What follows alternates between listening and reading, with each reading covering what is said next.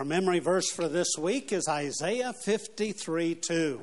Isaiah 53:2. I've already been asked if I was trying to memorize the whole chapter with this verse. It is longer, but if you take last week and this week, they average out about to the average. All right, here we go. For he shall grow up before him as a tender plant and as a root out of dry ground. He hath no form nor comeliness, and when we shall see him, there is no beauty that we should desire him. Isaiah 53:2. And so work on that for next week, and then tonight we'll give you an opportunity to recite verse 1. Also in this evening's message, I'll be preaching from Isaiah 53. As we are working to memorize that passage, I wanted to preach it, give us a greater understanding of the chapter that we are memorizing. All right, at this time, we will ask our ushers to come that we may receive our tithes and offering. While we are receiving the offering here in our service, let me share a great need, your prayers. Please pray with us that God would use and bless the Foothills Baptist Gospel Hour. This program is a ministry of Foothills Baptist Church of Loveland. If the Lord would lay on your heart to donate to the Foothills Baptist Gospel Hour, we will provide our contact information at the end of this program. We will now return to the service. Jesus bids us shine with a clear, pure light, like a little candle burning in the night. In this world of darkness, we must shine. You in your small corner and I in mine. Jesus bids us shine first of all for him. Well, he sees and knows it if our light is dim. He looks down from heaven, sees us shine. You in your small corner and I in mine. Jesus bids us shine then for all around. Many kinds of darkness in this world abound. Sin and want and sorrow, we must shine. You in your small corner and I in mine. Jesus bids us shine as we work for him, bringing those that wander from the paths of sin. He will ever help us if we shine. You in your small corner and I in mine. You in your small corner and I in mine. Luke chapter 18, verse 1 to 14. And he spake a parable unto them to this end, that men ought always to pray, and not to faint, saying, there was in a city a judge, which feared not God, neither regarded man. And there was a widow in that city, and she came unto him, saying, avenge me of mine adversary. And he would not for a while. But afterward he said within himself, though I fear not God, nor regard man, yet because this widow troubleth me, I will avenge her, lest by her continual coming she weary me. And the Lord said, hear what the unjust judge saith. And shall not God avenge his own elect, which cry day and night unto him, though he bear long with them? I tell you that he will avenge them speedily. Nevertheless, when the Son of Man cometh, shall he find faith on the earth? And he spake this parable unto certain which trusted in themselves that they were righteous, and despised others. 2 men went up into the temple to pray, the one a Pharisee, the other a publican. The Pharisee stood and prayed thus with himself, God, I thank thee that I am not as other men are, extortioners, unjust, adulterers, or even as this publican. I fast twice in the week. I give tithes of all that I possess. And the publican, standing afar off, would not lift up so much as his eyes unto heaven, but smote upon his breast, saying, God be merciful to me, a sinner. I tell you, this man went down to his house justified rather than the other. For everyone that exalteth himself shall be abased, and he that humbleth himself shall be exalted. Let's bow in prayer.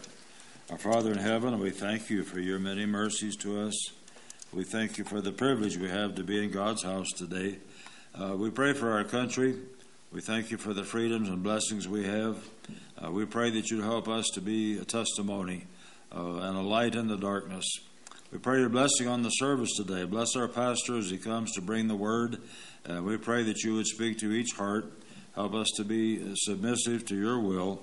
In Jesus' name we pray, and for his sake, amen. God bless you. Be seated. We continue this morning in our study as the Lord is teaching his disciples during the sunset season of his earthly ministry. We're down to those last few months before he is crucified, buried, risen, and ascends to the right hand of the Father. And during this time, he's giving those very important lessons on how to minister as ministers of the Lord Jesus Christ. What is important? What is valuable? What do we need to know? And in this time, he's teaching two great lessons about prayer. First, he's teaching us about prayer through these parables, some things about the God of our prayer, who we pray to. And the second parable, he's teaching us about our heart in our prayers. You see, everybody needs to pray. Every man, woman, and child around the world of every generation. The lost needs to pray with a brokenness to come with repentance and faith in Jesus Christ.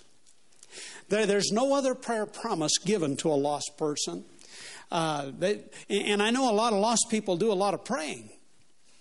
Not all of them, but there are many who do a lot of praying. And I'm not saying that God never answers those prayers, but he never gave any other promises to prayers like he did to you and I as believers.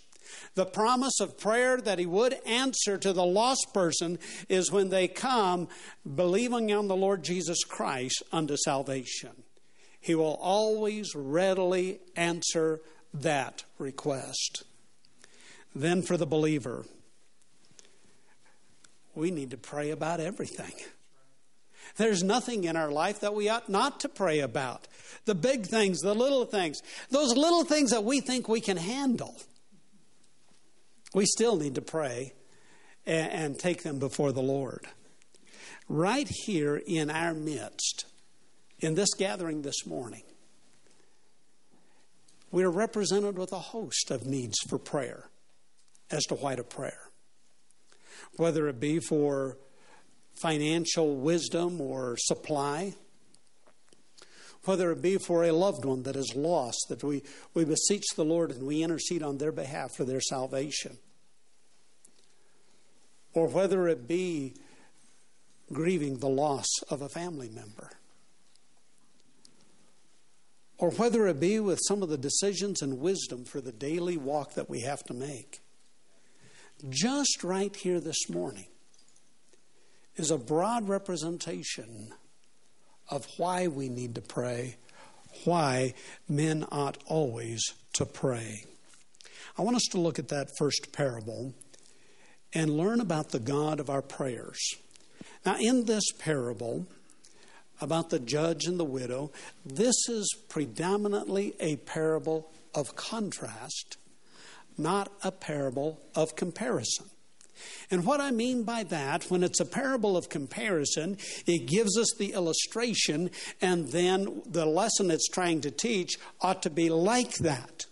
When it is a parable of contrast, the lesson that is being presented, the truth is in contrast to what is being exposed.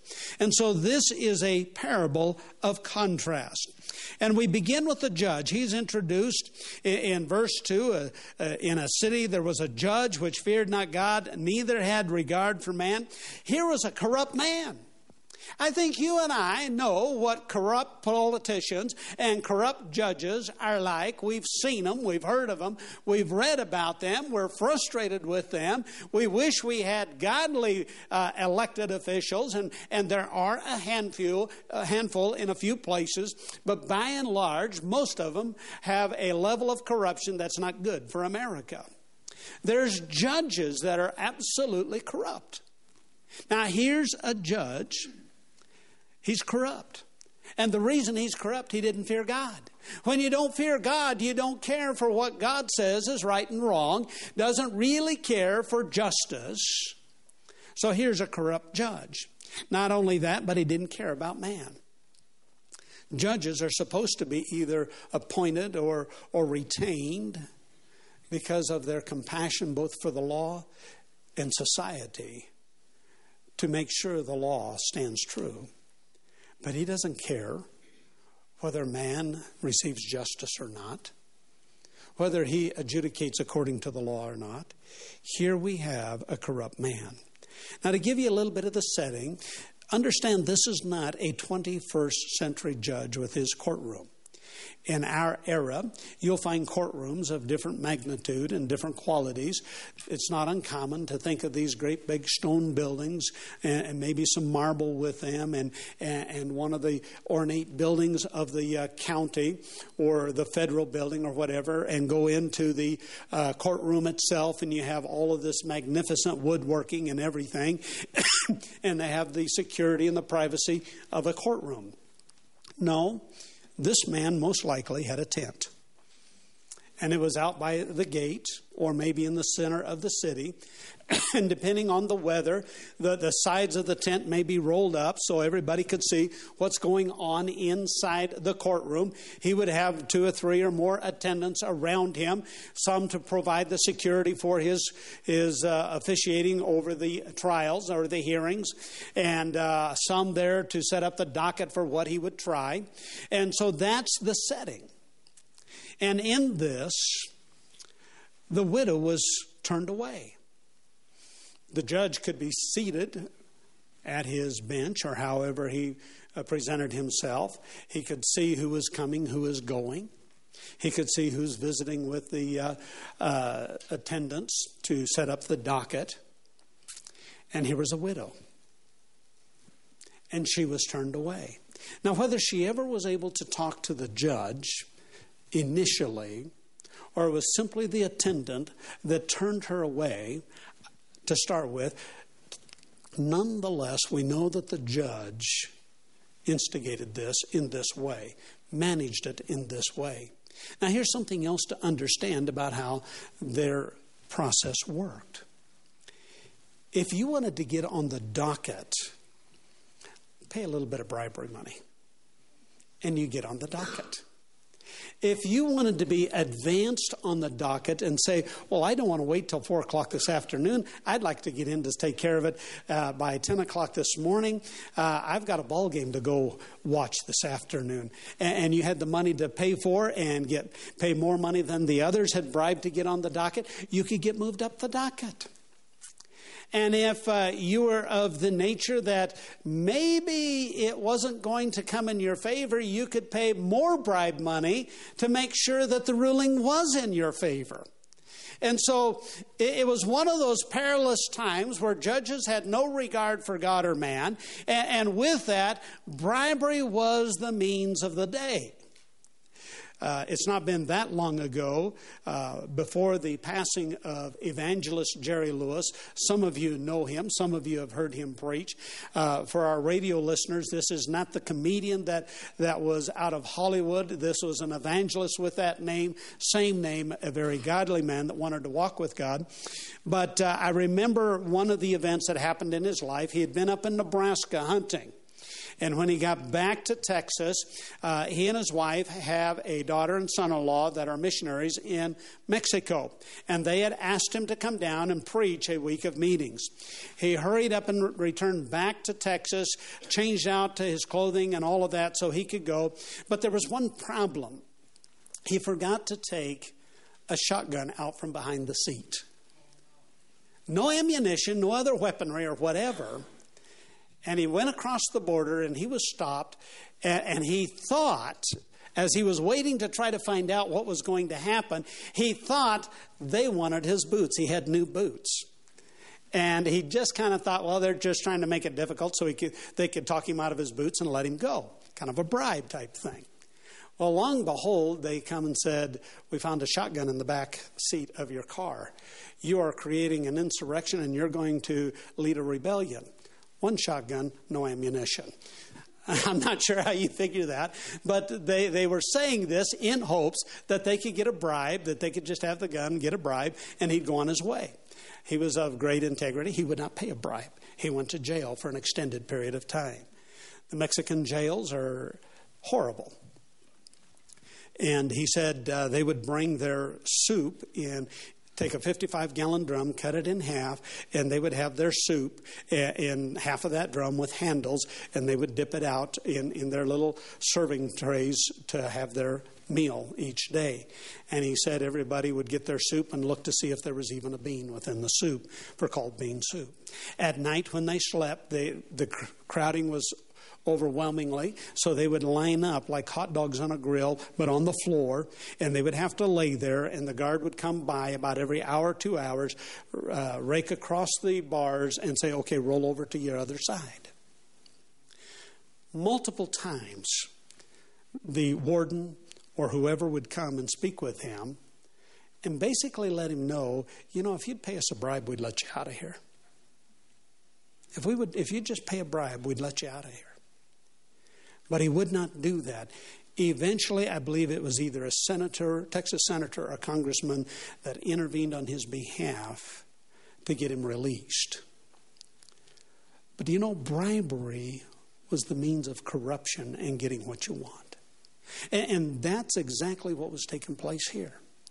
And so if he couldn't get a bribe, if he couldn't get money, he would not adjudicate her problem. And he kept turning her away. The only reason this judge finally adjudicated her case is because she wouldn't go away.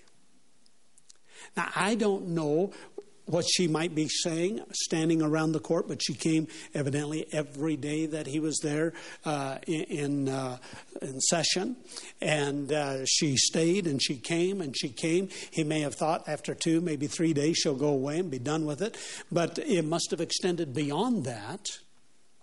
And finally he said, okay, let her in. I'll take care of her case because it's not going to look good for me. So that's the judge. Then we have the widow, a woman with a case that needed to be heard and nowhere else to go. We do not know what her case was specifically, but we presume it was a legitimate case that needed to be addressed and to avenge her affirmity or her adversity. But he would not, and she kept coming. But here's a woman that faced 3 obstacles in this corrupt court of law. Number 1, she was a woman. I realize that sounds extremely offensive in today's society, but in that culture, the woman did not have equal rights or an equal standing before the law. And so for a woman to come to the court and expect something, she would be greatly disappointed. Not only was she a woman, but she was a widow, which means she had no husband to stand on her behalf. And so for a married couple, a woman may have a personal business that she's operating or something happening, and there's a grievance that needs to be avenged through a judge. Her husband could take it and would be more likely to get into the courtroom to have it adjudicated than what a woman would. But here, she had no husband as a widow, and evidently no adult son to stand on her behalf either. Her third obstacle was she was poor. Even if she would have paid a bribe, she had no money to pay a bribe. So there was no hope other than to come back day after day after day, hoping the judge would give in and hear her case. Now, folks, let me interject here. That is in absolute contrast to God's way and Christian's way, and the Christian way, the Bible way, of caring for widows. Many times in the New Testament, we are commanded to care and pray and watch out for our widows. And it behooves us with a wonderful spirit and a loving compassion for them to do that. But they did not care about that. Though rejected, she would not give up, which the irritated judge was finally moved to action. Because of her persistence, the judge avenges the widow. Now, let's take the lessons and the principles that we learned from parable number 1 about the God of our prayer. Jesus speaks of the Lord, the Father, in contrast to the judge. Our God and our Heavenly Father is holy and just. He does care about biblical truth because it's God's truth. He does care about right and wrong. And He does care about people. And so here we have a contrast about our Heavenly Father. He never is corrupt, He never seeks bribes, and He never is self-serving in how He addresses the needs. Not so much about importune prayer, but how our Father is ready and willing to speedily answer our prayers. I know many will use this parable as a lesson on importune prayer, which means just keep praying, keep praying, keep praying, keep praying, keep praying. This is not so much about that. And I'm sure over the years of my ministry, I've probably looked at it that way.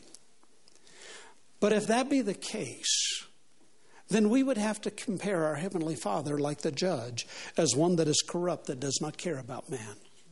That is wrong. The Bible says, cast all your care upon Him, for He careth for you. He has said, come to the throne of grace that you may find help in time of need. Our Heavenly Father cares. He says specifically that our Heavenly Father desires to answer our requests speedily. Even in the context it does talk about, and it's not wrong to continue to pray and persevere in prayer on matters until God gives you peace about an answer. But sometimes it's us who struggle with peace with His answer, and it's not that God was slow in giving us the answer. But here we would understand that our Father, our Heavenly Father, is ready and willing to give us answers speedily. That is our Father. That is who we pray to. Then in contrast to the widow, she was a lady that was most likely unknown to the judge, not related to the judge, insignificant, just another person that he did not care about. But for you and I, he talks about us, he uses the term elect and has nothing to do with Calvinism. But it is talking about you and I as believers, as children of God. We are in contrast to the unnamed widow. While she had no apparent significance to the judge, you and I have been made a child of God. John says, to as many as received Him, to them gave He power to become the sons of God. It talks about the great doctrine of adoption. There are some children who have been adopted, and they've become adults, but they were adopted in their youth. They struggle with the bitterness of either the rejection of their parents or the calamity of their parents. And so often that adopted relationship can be a strained relationship, and what a tragedy that is.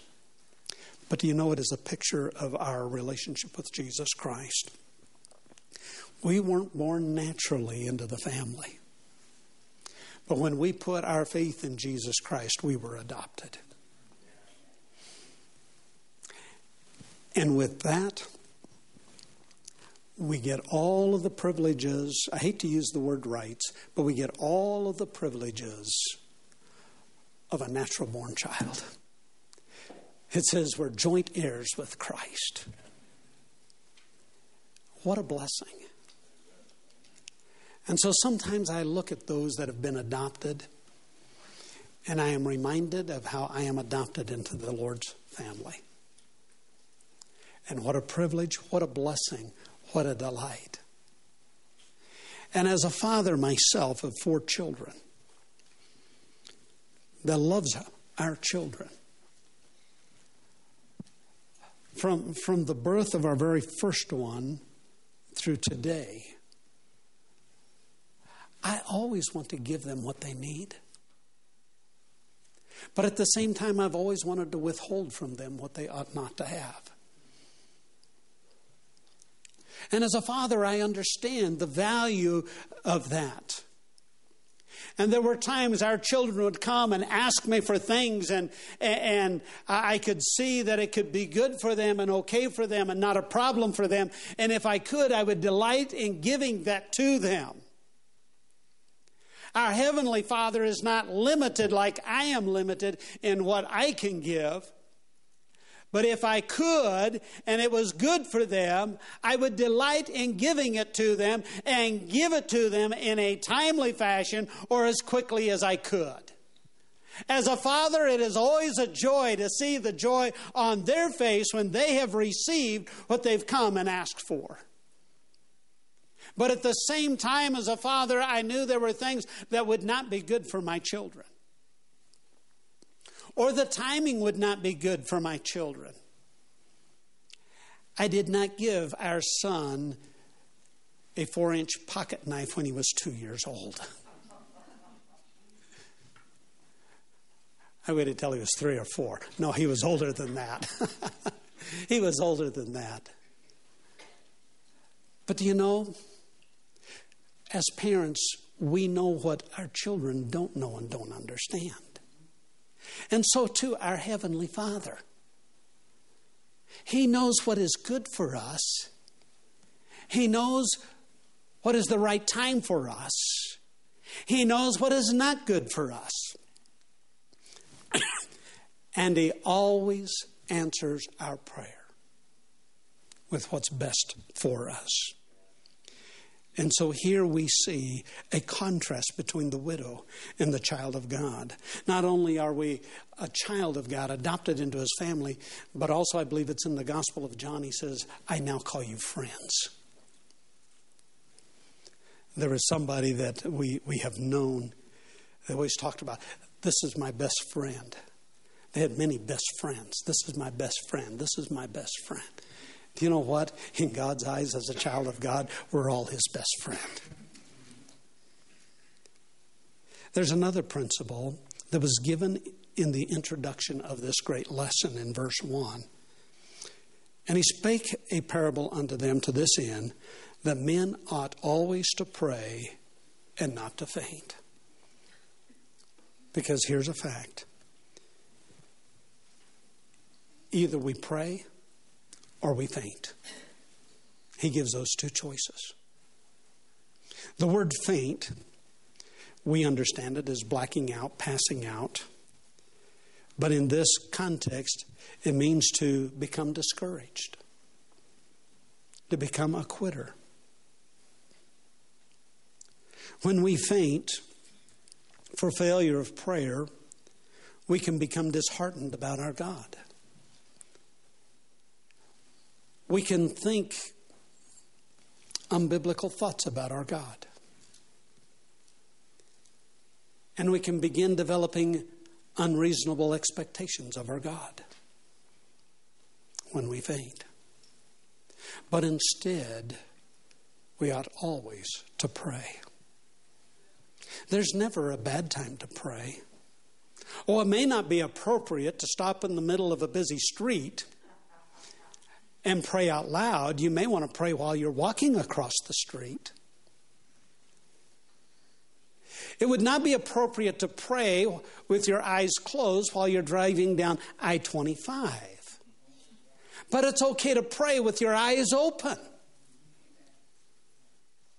It is always good to pray.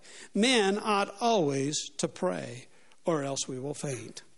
And then he closes this parable with a matter of faith. Do understand that this follows a chapter that deals with the end times and events of the end times. And it talks about how bad the end times are going to be. And one of the questions one of the things that we understand, there's going to be a great falling away from biblical truth and from God and from the faith. And now as he comes to the end of this lesson on prayer, he says in verse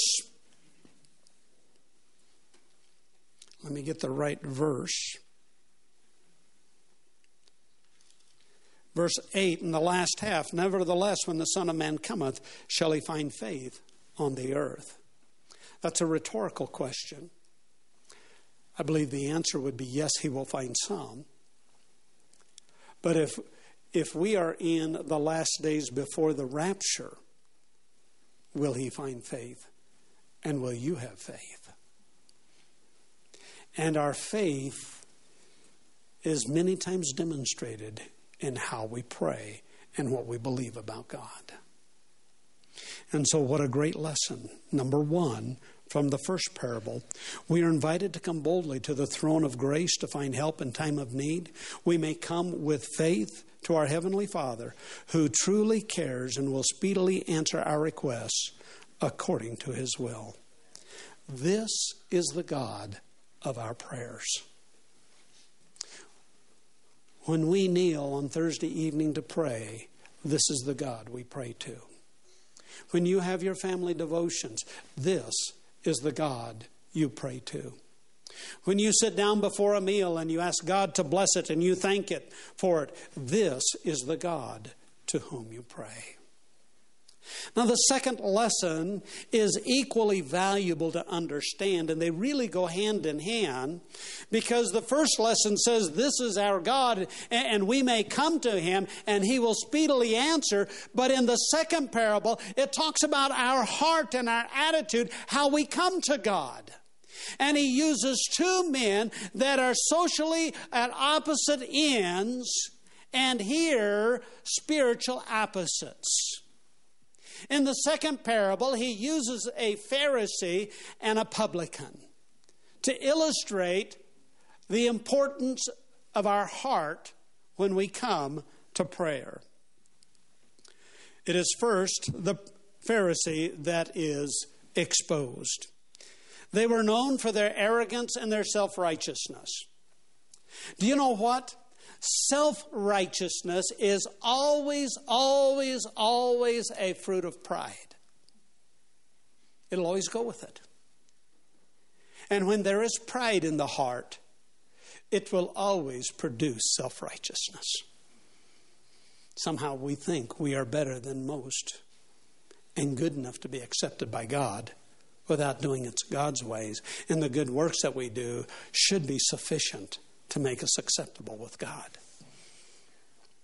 Oh, we may not be as arrogant and rude and snobbish as the Pharisees. Maybe gentle and intelligent and brilliant and kind and benevolent. But if we trust self-righteousness, it is always the fruit of pride, and it will never make us acceptable before God. But here's the Pharisee. The Pharisee was a sect that started in the time of Jonathan, who followed Judas Maccabees. This was during the 400 silent years. You don't hear them spoken of in the Old Testament. It didn't exist in the Old Testament. The 400 silent years is that time between the last book of the Bible, Malachi, and the first book of the New Testament, Matthew, with the first advent of Jesus Christ. There was 400 years of silence. The reason it is called silent years is because there was no prophecy, no message from God for 400 years until the angel came and spoke to John the Baptist's mother and Mary. And finally, heaven broke its silence. It was not silent because it was a simple and a safe period of history. It was very turbulent for the Jewish people. They have certain holidays today that stem back to the violence and the victories that they experienced during these 400 years. And so after Judas Maccabees, there was Jonathan, and it was during his leadership that the sect of the Pharisees, and there's about 6,000 of them during that time frame, and that sect came to pass and came into existence. And here's what it says about them. Their purpose was to enforce in the strictest manner all of the requirements of the traditions of the elders, and that was put first rather than the elements of the Levitical law, plus all of their interpretations of the Levitical law. Because of their pride and hypocrisy, they were despised by most of the Jewish people. Folks, many of the things that the Pharisees stood for were good and right.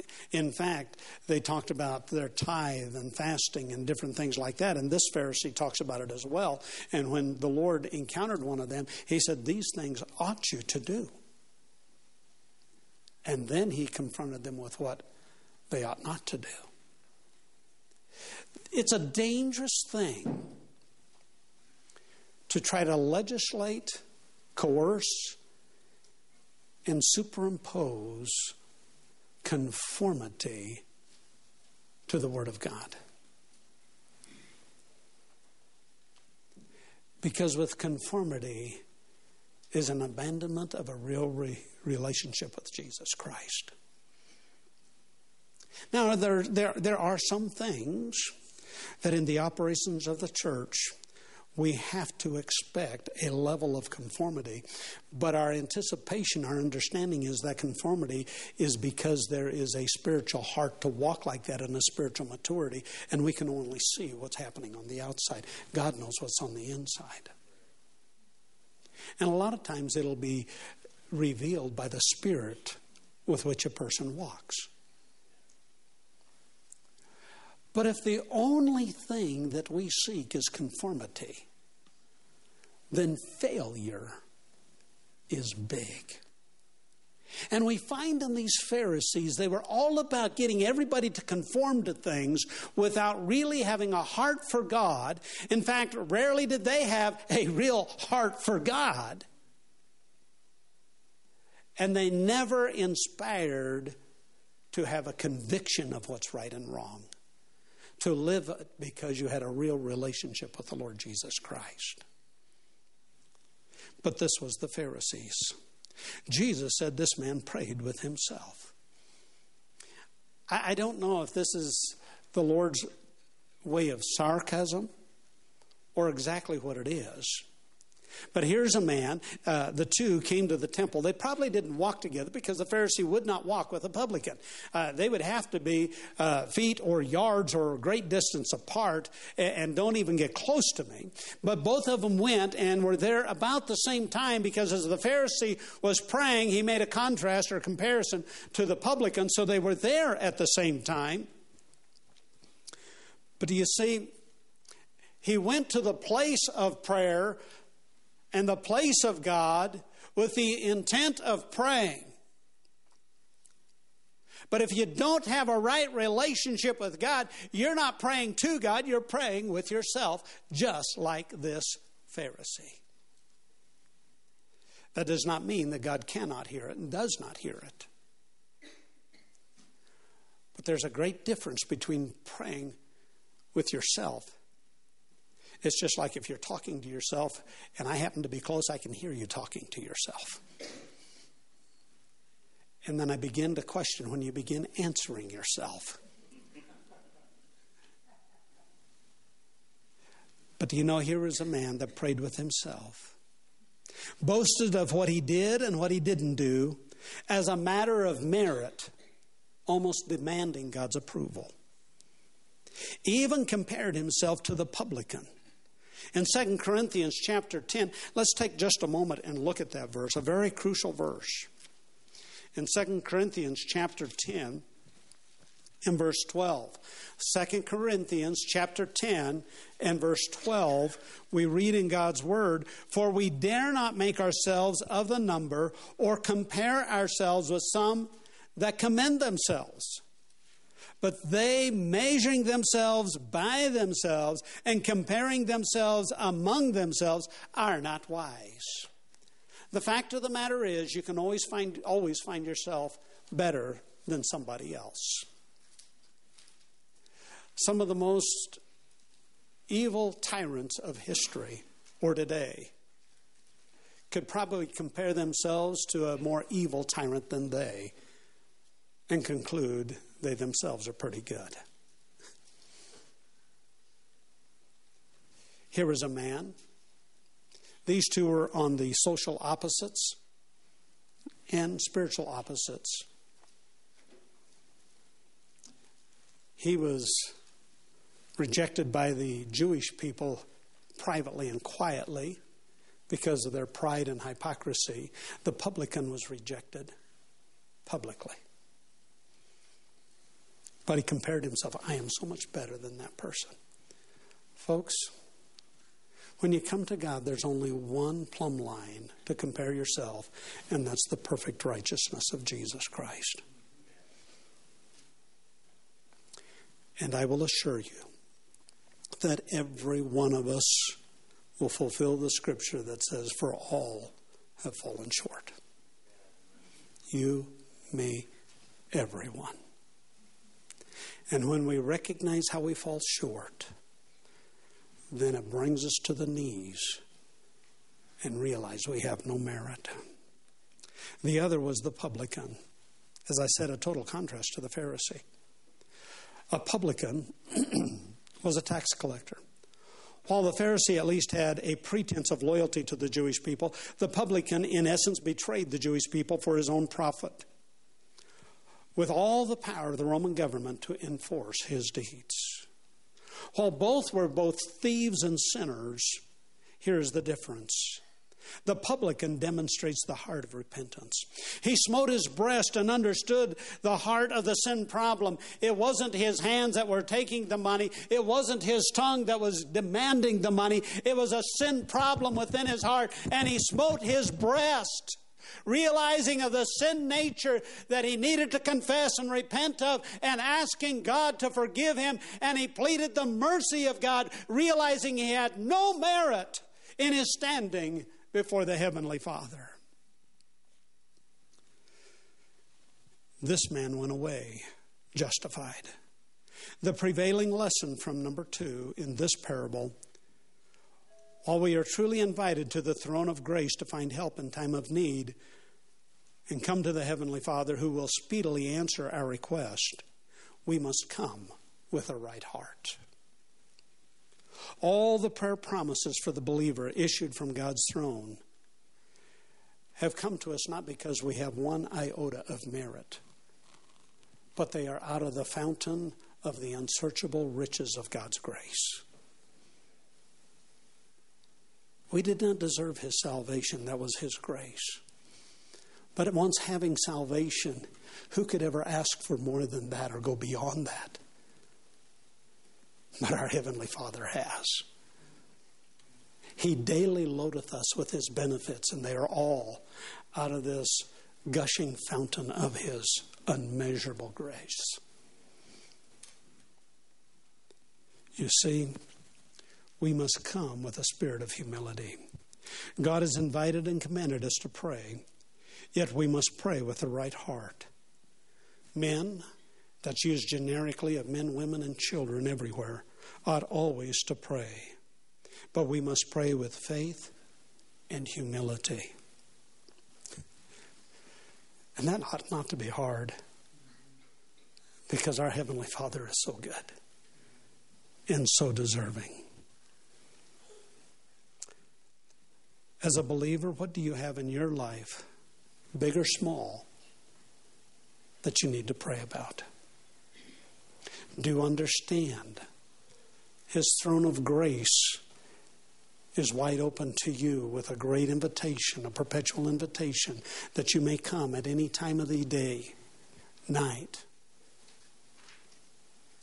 and find help in time of need? But let us come with faith and with humility before our Lord. Father, we come to you, and what a valuable lesson, Father, because we're living in times where we need to pray. And we need to speak with our Lord, and we need the help, and we need to cast our cares upon you. So help us be reassured of the God to whom we pray, of how wonderful you are, and that we don't have to twist your arm. We don't have to coerce, but you are always ready to speedily answer with what is good for us. And so let us understand our God. And also, Father, I pray, let us understand our heart. I pray in Jesus' precious name. Amen. Thank you for listening to the Foothills Baptist Gospel Hour. For more information about Foothills Baptist Church of Loveland, Colorado, you may visit our website at foothillsbaptistchurch.com. If you wish to donate to this radio ministry, please make your check payable to Foothills Baptist Church and mail to P.O. Box 771, Loveland, Colorado 80539. Once more, please make your check payable to Foothills Baptist Church and mail to P.O. Box 771, Loveland, Colorado 80539. Or you may go to our website at foothillsbaptistchurch.com and click on the Give tab.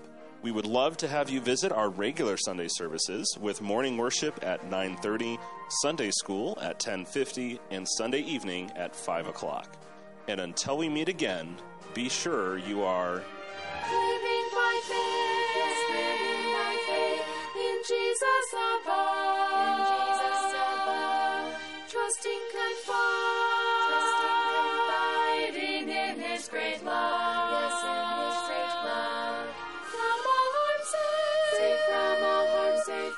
Sheltering arm.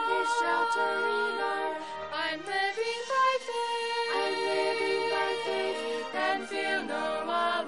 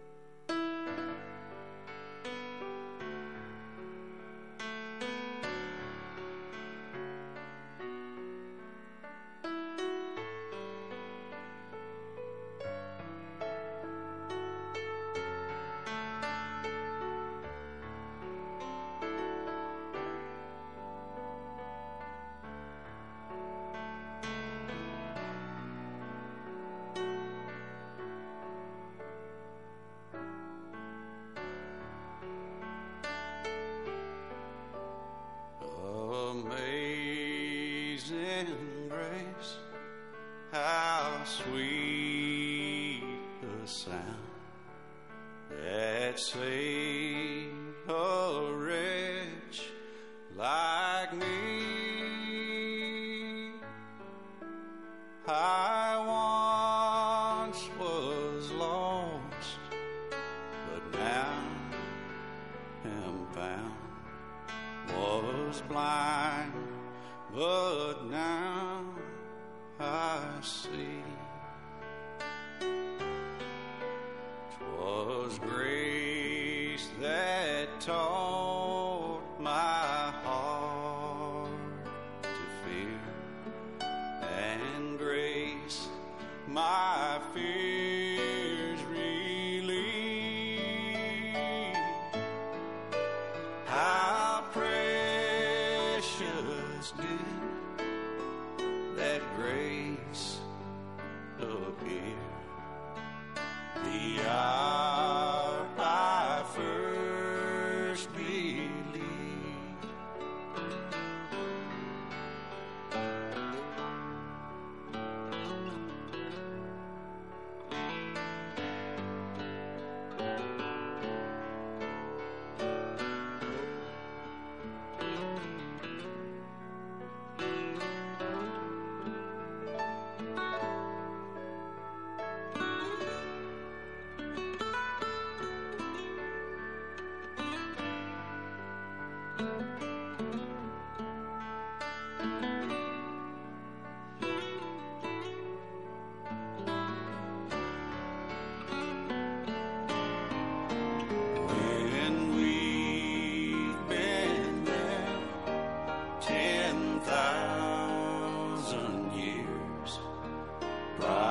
shining as the sun. We've no less days to sing God's praise than when we first begun.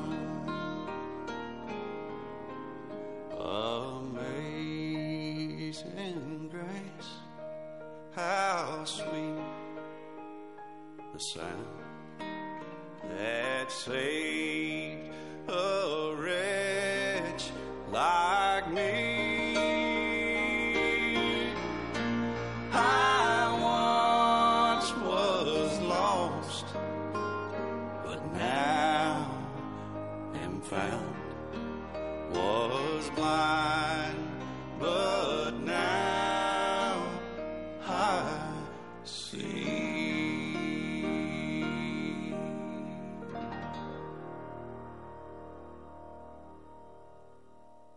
My Towels solved a problem that we've all had with towels. You go into the stores and they feel lotiony and soft, but then you get them home and they wind dry you. That's why I made My Towels. They actually work, they're soft, and they absorb. And now I'm excited to announce 2 brand new lines of My Towels. What makes them the best towels ever is they're now made with 100% long staple Shapir cotton. This is a combed ring spun cotton that makes My Towels even softer and more absorbent than ever. And now you get a 6-piece set for an amazing introductory sale price as low as $29.98. So go to mypillow.com, use your promo code KHNC to get My Towels for only $29.98. Or you can get my designer premium line for just $20 more. Either way, you save 50% now on all My Towels. They actually work. What a concept. This offer won't last long, so please order now. MyPillow.com. Hi, this is Mike Morris, owner of Warriors Revolution Tactical in Longmont. At Warriors Revolution, we have the largest selection of tactical gear and ammo in northern Colorado. But what many people may not know is that we now sell firearms. And even despite the recent run on firearms and ammunition, we have plenty of product in the store, including ARs, AKs, Glocks, SIGs, HK, and more. And don't forget all the bulk ammunition at the best prices in town. Need to do a private firearms transfer? We can do that too. I am a veteran of the United States Marine Corps, and our team is made up of veterans and security experts, not a bunch of salesmen. Our team is trained and fought with much of the actual equipment we sell. And one thing you should know is that we support the foundations and principles this great country was founded upon. So if you need tactical gear, ammo, firearms, AR parts or upgrades, and even survival accessories, stop by and visit us on Ken Pratt Boulevard and Bowen Street in Longmont, or visit warriorsrevolution.com. That's warriorsrevolution.com. This is Clay with Wagner Electric Company. We're out of Greeley. We're here to promote our Generac and Cummins standby generators and our service to the community with any electrical needs. We're located at 1517 2nd Avenue in Greeley, 970-800-3693. The biggest thing that we want to promote is that we set the standard, and we're here to support you and your needs. 970-800-3693. Hello, friends. This is Bradley Dean, show host for the Sons of Liberty. Join me on KHNC 1360 AM every weekday at 8 p.m., Saturdays at 5 to 7 p.m., and Sundays from 6 to 8 p.m. Holy flypaper! Join me, J.D. Plorable, for Swamp Fight Wednesdays at 5 p.m. and Saturdays and Sundays at noon, right here on AM 1360.